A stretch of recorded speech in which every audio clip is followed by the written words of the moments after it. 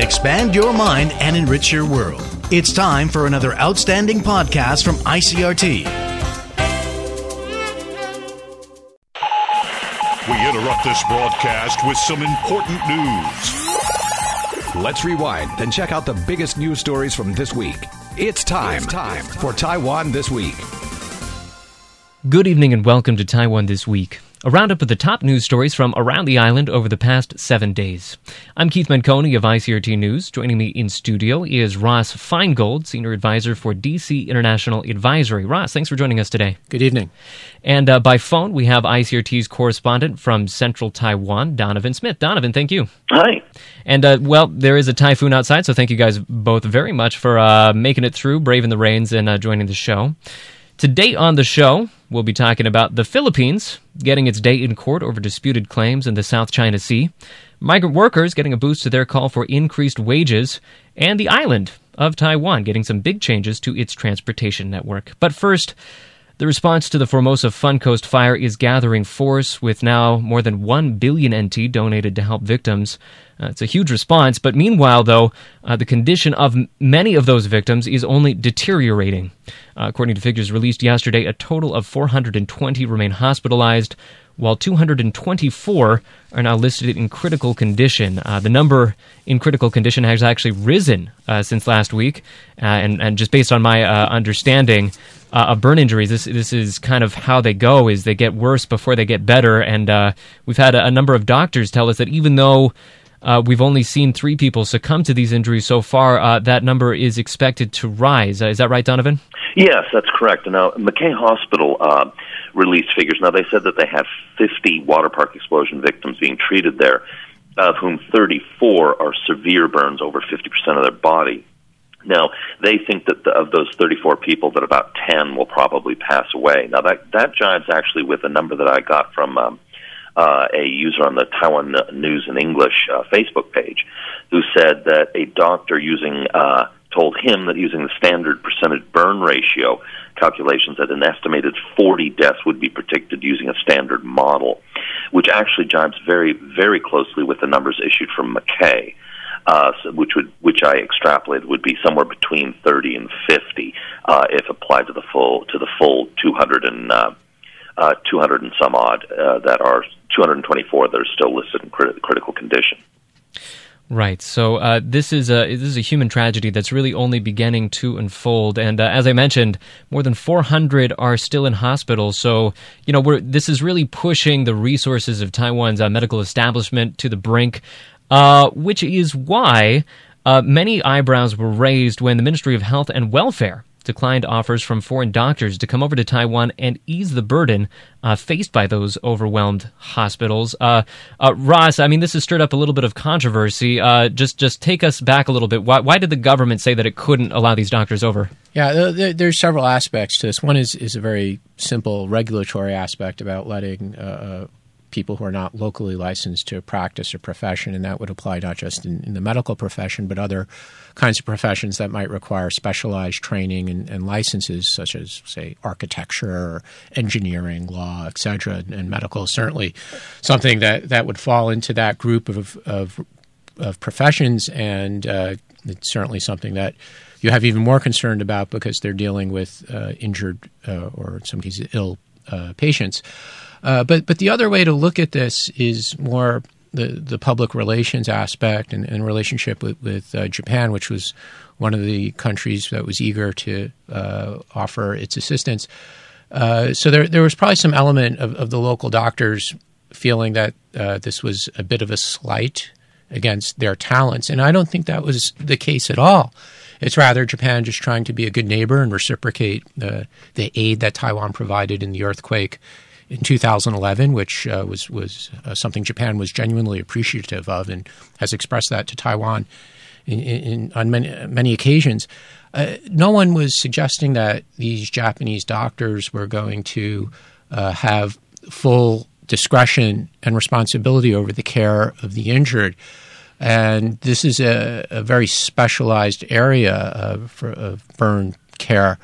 So where you have people with some specialized expertise who could accompany the local doctors as they treat the patients, it's a good thing. I think it's a little disappointing that there was such a rush to initially say no and offer a somewhat bureaucratic regulatory reason instead of saying, that's great, please come and please accompany the local doctors as they visit the patients. And if there was no need for this, if there was no specialized expertise that could help, that's available in other places, doctors would never travel for seminars and conferences. So to suggest that there's no knowledge that foreign doctors could bring that would assist in this situation is just incorrect. And just a little bit of an update. Yesterday, 4 Japanese medical experts on burn treatment announced that they will be coming to Taiwan this weekend. So they're going to just be providing consultation, though. The law still bars them from directly being involved with treatment. Donovan, what were you about to say? Well, these 4 are coming on top of 2 that arrived last week. But what's interesting is that it's local bureaucrats said that they have to stick to the consultative role. But interestingly, posted up on Taiwan Law Blog was some legal loopholes where they could actually work, and then also the president specifically asked them and stated that there were ways that they could actually apply their talents, but his bureaucrats under him apparently disagreed. Right. So this is, I think, generally being seen by critics as just kind of unnecessary, arbitrary, when Taiwan really could use the help. So we're going to see how this unfolds. There's some talk of memorandums of understanding being signed and maybe some progress being made towards making this an easier process in the future. So we'll have to keep an eye on it. Up next, we are still kind of the investigation into the accident continues to figure out where exactly responsibility should be pinned. Donovan, where has that progressed to at this point? Well, the problem is it's totally unclear because you have the venue, but they obviously didn't throw the powder. Then the party was organized by another company, but it was promoted by a third one. So, and then there's a lot of issues with the actual venue itself. They were in the pool, and access by ambulances was down a little narrow track. So it seems like it's a little bit hard to pin down. Is sort of the impression that's coming out. Right. So a lot of people were involved in this. It's going to be hard to say exactly who is the main culprit. Another interesting thread to follow up on is, as I mentioned in the lead up to this, now more than $1 billion NT in aid has been donated from all around Taiwan, all around the world, really. And Donovan, can you tell us a little bit about where that's coming from and where it's going? Well, the donations are going specifically to the new Taipei government, and they've got 1.03 billion. Now, they're actually looking right now at using a lot of that, some or all of that money to compensate burn victim family members who've taken unpaid leave from work. Now, civil servants have already been allowed to take 20 days paid leave to take care of their families, but people who are in the private sector have not. They've had to take off unpaid. They have to take unpaid leave, so that's quite a burden on those families. And I would add, it's also going to be a burden on New Taipei government to manage this large amount of money and do so in a transparent way when they're also simultaneously dealing with all the other issues related to this terrible tragedy, whether it's pursuing the responsible parties, care for the injured, etc. Now they also have this enormous financial responsibility, and of course the public will want to be certain that their donations are being used in appropriate and proper ways. Right. So, like I said, there are so many threads to this and so many things for the government to be managed. So this perhaps will be a real test of how it responds to this terrible tragedy. But we're going to have to leave that story for now. And while there may be a typhoon in the waters north of Taiwan today, no matter how rough that gets, they are still no match for the turbulence of the South China Sea.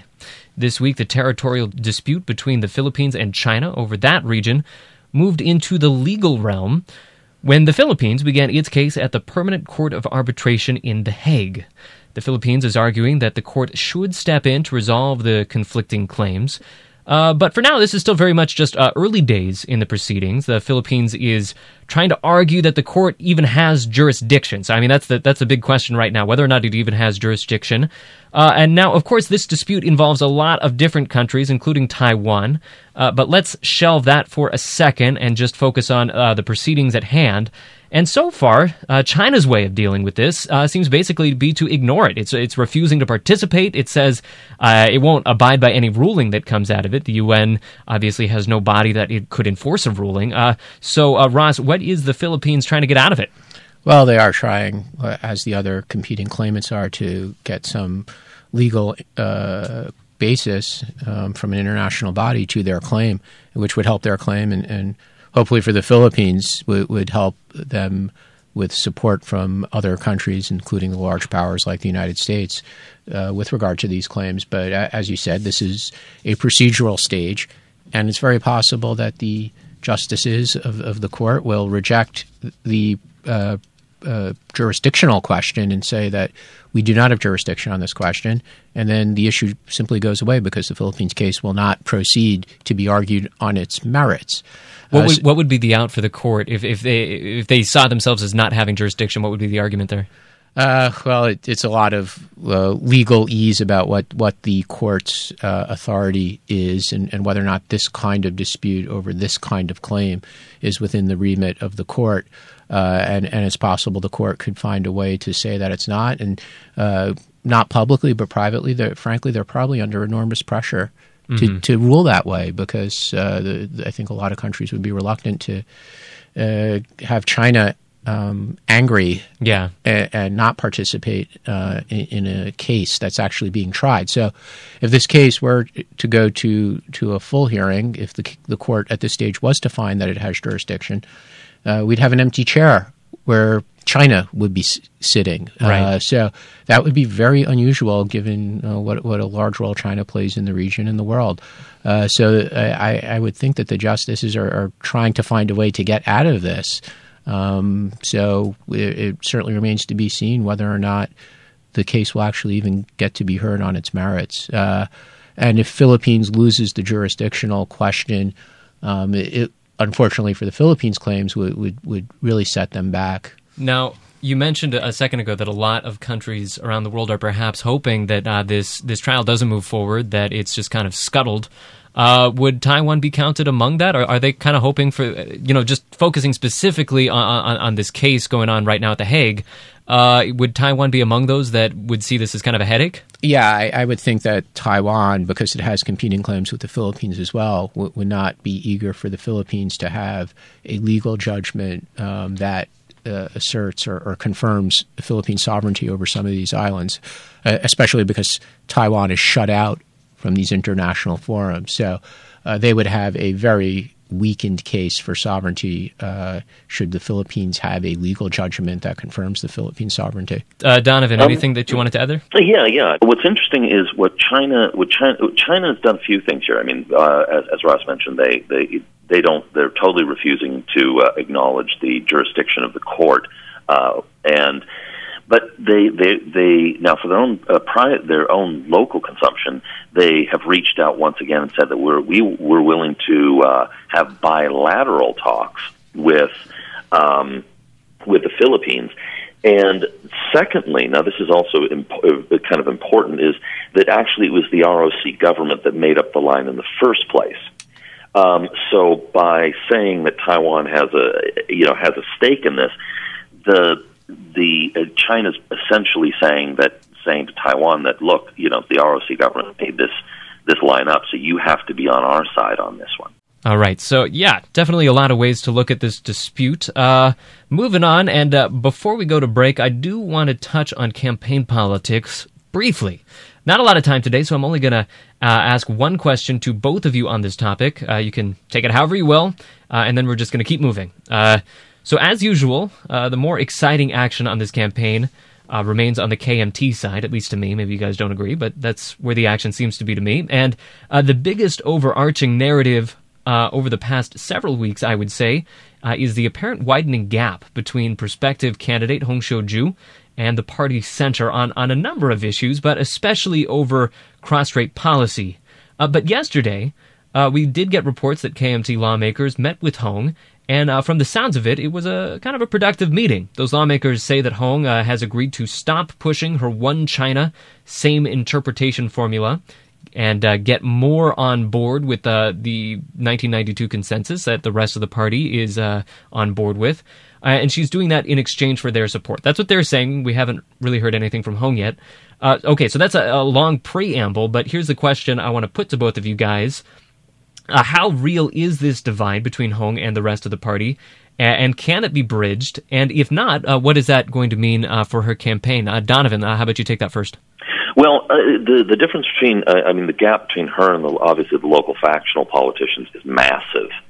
But what I found really interesting is that while a lot of people started talking about the KMT collapsing last week, a lot of the attention was on local factional politicians leaving the party over her stance. But really what happened was that two incumbents basically said, I'm just not going to run again. And they left kind of quietly, citing family issues, health issues, that kind of thing. But what I think more alarming for the KMT is that actually her opinions are deep blue, very sort of New Taipei up north. And there were two defections recently, and both of them were one in New Taipei, one bolting to the PFP, and then another guy leaving the party saying that he was going to consider the PFP, the new party, or an independent run. So they lost two candidates right in deep blue territory, and both of them are sort of what you would associate with being her camp. So there seems to be some gap between her even within the deep blues. So I think that there is a large gap there. Ross, what do you see going on here? Well, with the China issue, as we've seen before, for example, when Chairman Eric Zhu went to China, every time a candidate or a politician in Taiwan uses a different wording or a different character in Chinese to describe their conception of relations with China, it does cause a lot of controversy. So however somebody frames the relationship and when they do it in a new way, there will be somebody who gets excited and says you're changing it, whether it's the other party, whether it's China, whether it's the United States, or in this case, people in their own party. I think it would be better if the focus was on practically what does this conception mean, and is it any different really from the party's current policy? Probably not. And what I mean is if she were to be elected president, I think she'd probably pursue very similar policies with regard to China than any other KMT candidate who was elected would, and that would probably be to continue to pursue agreements under ECFA and economic agreements, whereas I would expect a DPP president to move a little slower on those things. So practically, I'm not sure if Hong's idea of cross-strait relations is any different than the party central. It's just a nomenclature, different naming issue. What might be the bigger issue, as you mentioned, is maybe a personality and a different approach. But maybe this is a good thing, right? That the party central headquarters does not boss the candidate. That could be healthy for democracy. In many democracies, it's not the case that the party central will dictate to the presidential candidates. In fact, that's how it is in the United States, where the central headquarters of the Democrat Party and the central headquarters of the Republican Party do not run the presidential campaigns. In fact, they are quite separate, and there's often legal barriers that separate the candidate from the party central headquarters. So it's not necessarily a negative thing. All right. Well, I said one question, and I meant it, so we're going to keep moving. Next week, she will likely be confirmed by the Central Standing Committee, but that big overriding question will be answered in just a week's time, so we'll have a whole lot more to say about all of this on the next show. But for now, we're going to take a quick break, be back in a few minutes with more news from Taiwan this week.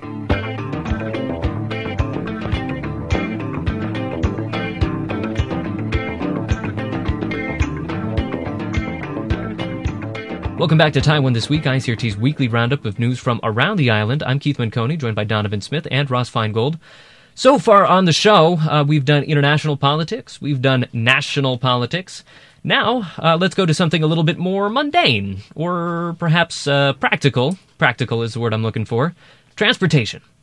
Getting from A to B, trains, planes, and automobiles. Lots of those sorts of stories came up in the news over the past week or so. We're going to start in Taichung, which this Wednesday saw the end of the short-lived BRT, that is the Bus Rapid Transit System, and its replacement with what is being called optimized dedicated bus lanes. So we talked about this before, but Donovan, remind those of us who don't live in Taichung what's being changed here.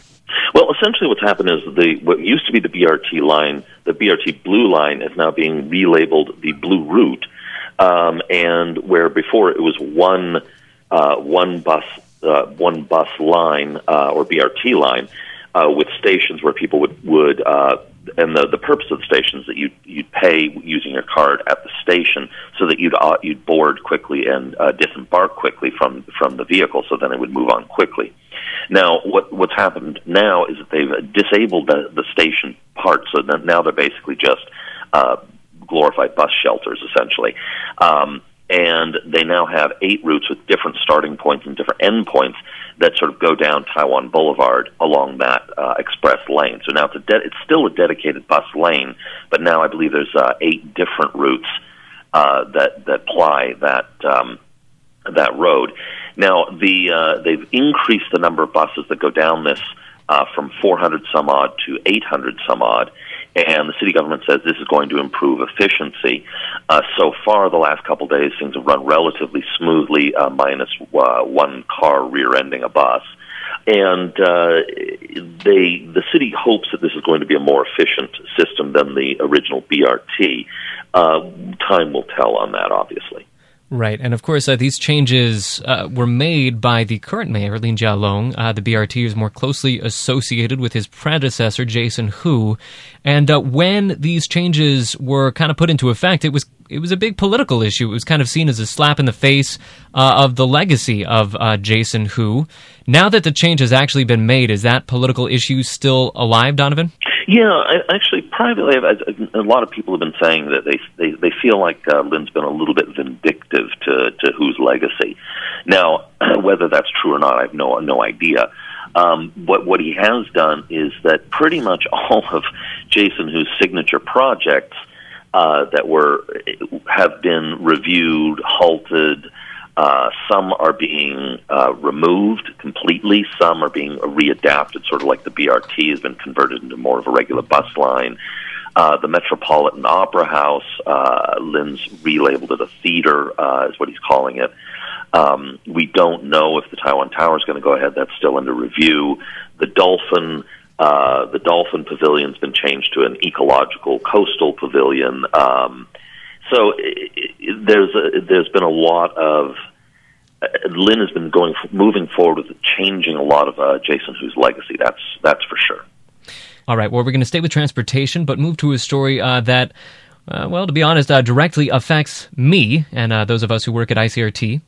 Taipei Mayor Ko Wen-je is once again floating the idea of relocating the Taipei Songshan Airport once the MRT route to Taoyuan is completed. The idea being that it's just going to take a little more than a half an hour to get from Taipei out to, what is a perfectly good international airport.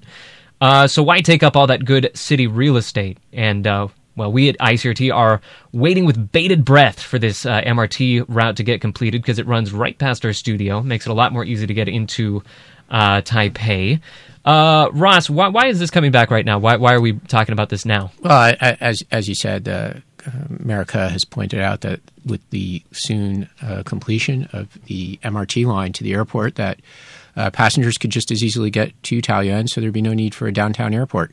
We also have the recent tragedy in February this year of a plane crash after it took off from Songshan Airport. There's always been concerns about the potential for tragedy in a densely populated, highly built-up area like the Taipei Basin, tall buildings, etc. And it's a gigantic property right in the middle of downtown, which could be used as some of the past proposals have been as a parkland or for housing, which, of course, there's a demand for affordable housing. I'm not sure the public is fully supportive of this. For example, past candidates in Taipei mayor elections included this in their platform, and the public was not with them. So that was before we had so many cross-strait flights, and not just cross-strait flights now, but from Songshan we also have flights to Japan and other locations. It's a huge convenience to be able to go to Songshan Airport. I'm not convinced the public wants to see it done away. I mean, maybe people who live nearby don't like having the airport, but I don't think the members of the public are eager to replace the convenience of going to Songshan Airport with going to the much further away Taoyuan Airport. And yes, the train line to the airport, to Taoyuan Airport, is nearing completion, but that does not mean that Taoyuan Airport could pick up the extra capacity right away. It does need more runway space, more slots for takeoffs and landings, more terminal space. So Mayor Ke might be a bit premature in his prediction. It's not something I would expect to happen in his first term. Maybe something he could look at if he's reelected to a second term. Frankly, I think there's other issues that should be on the agenda rather than bringing this up again. And just briefly, just so we can have a little bit more of idea of what we're talking about here, if we were to get rid of Songshan, what would go there? I mean, I've heard about parks being there, maybe some kind of development. What are most people talking about? Past candidates have brought this up as a campaign issue. Parkland was cited, but that might have been at a time when there wasn't the concerns about the cost of housing. I think there'd be a big push for large tracts of affordable housing to be built there, but we've seen recently the difficulty that Taipei city government has, and that's not a criticism of the new team under Mayor Ke, but just historically the difficulty the Taipei city government has in building large amounts of public housing for affordable prices. The people who could execute the most quickly on building housing would probably be large property developers who are not going to be eager to do more affordable housing. They want to do housing that's more in the pricing range for middle class or wealthy people. So if the land is reserved only for housing, I would expect lots of controversy and great difficulty with tendering and building. We'd be looking at a process that would take 5, 10, or maybe even 15 years for completion. All right. Well, last up on the show today, we're going to move to our final story. Last week's minimum wage hike for Taiwan workers went into effect, but those changes didn't cover everyone working in Taiwan. Pay for foreign domestic workers remained untouched because their salaries are not covered by the Labor Standards Act. That's where the changes were made. So a lot of those workers, of course, feel that's unfair and have been demonstrating for their own wage increase. And now some of them are getting some support from their own governments. The Philippines and Indonesia both say that they will no longer verify employers' applications for domestic workers unless they offer a monthly wage of at least 17,500 NT.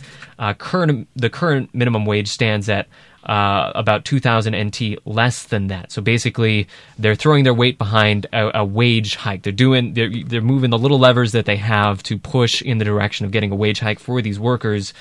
The Ministry of Labor has shot back. It's asking Jakarta and Manila to suspend these demands. Let's start on the Taiwan side here. Ross, why is it so hard for the government to move on a wage increase for these workers? The biggest fear from government is political backlash by the Taiwanese families who employ these laborers and would have to pay additional money for the domestic help. So, of course, many of these families are not affluent families. That's right, and very, very often, just by nature of the regulations, the only people who could hire the domestic help are people who have ill family members in the home, whether it's due to injury or due to advanced age. So people do genuinely need the help, and they don't want to pay more for it. So they like the frankly low wage structure that exists now. So I think the government's just afraid of political backlash, although we know the work that these domestic laborers do is very often 24-hour work. They live with their employers. They're really on call 24 hours. So we know how hard they work. It's very difficult to to accept that in a society as well off as Taiwan, that the wage should be as low as the government would like to keep it. Right, and this is really an issue that is just going to stay with us with Taiwan's aging population. The demand for domestic workers is just going to go up and up and up. So I guess in the long run, some kind of a wage increase is inevitable. Would you say that? Oh, yeah, absolutely. And there, we have to keep in mind the foreign policy aspect. And we've talked about some of the sovereignty disputes and issues where Taiwan and Philippines have things they want to negotiate with each other. Another important one is a fishery agreement that Philippines and Taiwan have been pursuing for a long time. So this is something that's very important to the Taiwan government. They want to get greater protections for the fishing fleet. There's been past incidents where Taiwanese fishermen have been even killed or detained by Philippines authorities. So that's a very important issue, whether it's to the current government or if it's not completed under President Ma's administration. The next government, regardless of who wins the presidential election, will want to have a fisheries agreement in place and signed with the Philippines. So I'm not sure what Taiwan's negotiating leverage is if they want the Philippines to enter into an agreement. But on the other hand, the government here in Taiwan is being insistent on not raising the wage level to what the Philippines feels is a rather reasonable level. Then it's going to be difficult to see where we're going to have an agreement here. So it's an interesting issue, not just because of the impact on the domestic side with the families that employ these workers, but also for the foreign policy. All right. So as I said, this is something that's going to be with us for quite a while. It'll be interesting to see what the Philippines and Indonesia does, and if Taiwan is willing to bend to the pressure. Last up for today, for you podcast listeners out there, we're sticking with our weekly bonus story for you all. This week, since Gavin's not here, I'm gonna tell this story, and today it's a happy one. A wrong turned right, even though it was 10 years after the fact. So, what was this wrong? Stolen rocks. Dozens of stones were returned to a beach in eastern Taiwan after they had been snatched up 10 years earlier. Apparently, the person who did the snatching, their conscience got the best of them. It was a resident of Puzi in Jiayi County who mailed the rocks to the East Coast National Scenic Area headquarters. They didn't put their name on the note, but they said in an accompanying letter that they had been attracted by the stone's beauty during a visit to the beach. But a few years later, the person learned from a news report apparently collecting stones at the scenic site was against the law, and so they wanted to return the stones in person. But, you get busy, you get put out at work, so they kept on putting it off. And it was only when the issue popped into the person's mind again recently that the individual decided to send the stones back to the National Scenic Area Administration, along, with a bonus prize, 600 NT in cash as an apology for the mistake. I guess that's, if you put the interest on stones over 10 years, it comes out to 600 NT. I'm not sure exactly how that works. The administration has made that letter public, and I think that for them, this is kind of a way of publicizing the fact that when you go to these scenic areas, you shouldn't muss them up. You shouldn't be stealing the rocks. They say this particular area gets 900,000 tourists a year, and if everybody took just one stone, there would be no stones left. So a good publicity stunt for them. Donovan, what did you take away from this story? Okay, last year some Changhua County bureaucrats actually got into trouble over this and had to publicly apologize and send the stones back. Now, I'm not going to publicly apologize for my stones. I'm keeping them. You took stones too? You're outing yourself on national radio?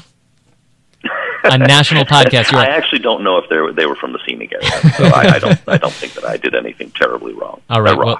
Well, this very public. Your secret is safe with us and all of our many listeners. We promise. Right. Ross, you haven't stolen any stones, have you? No, I'm not as stoned as Donovan is, but I think we are very fortunate in Taiwan to have such beautiful scenic parks, and Taiwan, to its credit, has established these parks, frankly, a long time ago. So these protected areas have been set up as places where people could go and enjoy nature, and that's one of the great things about living Taiwan, even when we're here in the big cities like Taipei or Taichung. We're never very far away from such beautiful places, and they do need to be protected. I hope the police pursue this stone snatcher, and there's only one appropriate punishment for him if he's caught, which would be stoning. Public stoning. Yeah, that seems fair. That does seem fair. Cue Bob Dylan now. Yeah, I was going to say, I mean, we really can't hold it against the guy. You know what they say, everybody must get stones. All right, we're going to leave it on that note. You can send us your thoughts on this week's major stories on the Facebook page or on our blog. You'll also be able to find this program online at the ICRT website and on iTunes. If you are listening through iTunes, please take a second to rate and review the show. Lets us know what you're thinking and helps other people discover the program. Signing off from the ICRT studio, I am Keith Manconi, joined by Ross Feingold. Thank you, Ross. Thank you. And joining us by phone, Donovan Smith. Donovan, thank you. And thank you. And thank you all for listening. See you again next time on Taiwan This Week.